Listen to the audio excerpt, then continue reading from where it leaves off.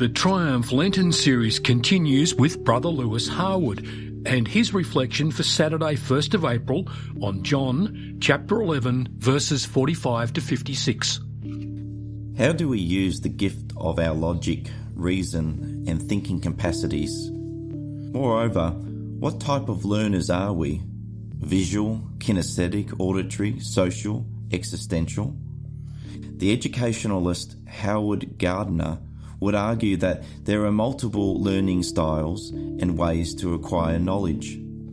For example, when we come to reading sacred scripture, do we only use our minds? There is a long line of Catholic intellectual doctors of the Church, St. Thomas Aquinas or St. Catherine of Siena, among others, who wrote extensively about faith and the search to understand the existence of God. In practice, the study of theology and spirituality is best realized when the theory and research are combined with the practical realities of everyday life.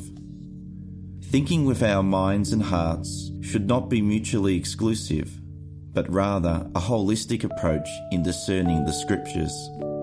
In today's Gospel from John chapter 11, 45 to 56, we read that people travelled to Jerusalem to purify themselves and to see Jesus. To many ancient historians and psalmists, Jerusalem was and is a holy place where the dreams and the hopes of the people of God can dwell and live.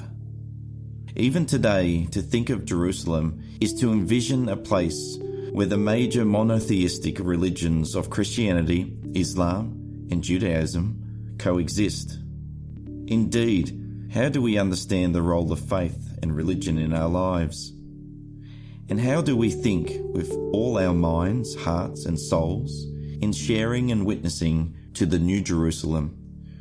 Take time today to pause and ponder about what it means to seek faith through understanding culture, history, and the spiritual longings of the heart.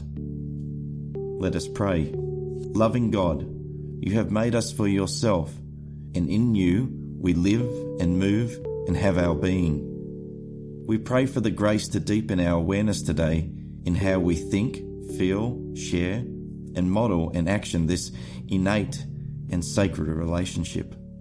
Amen.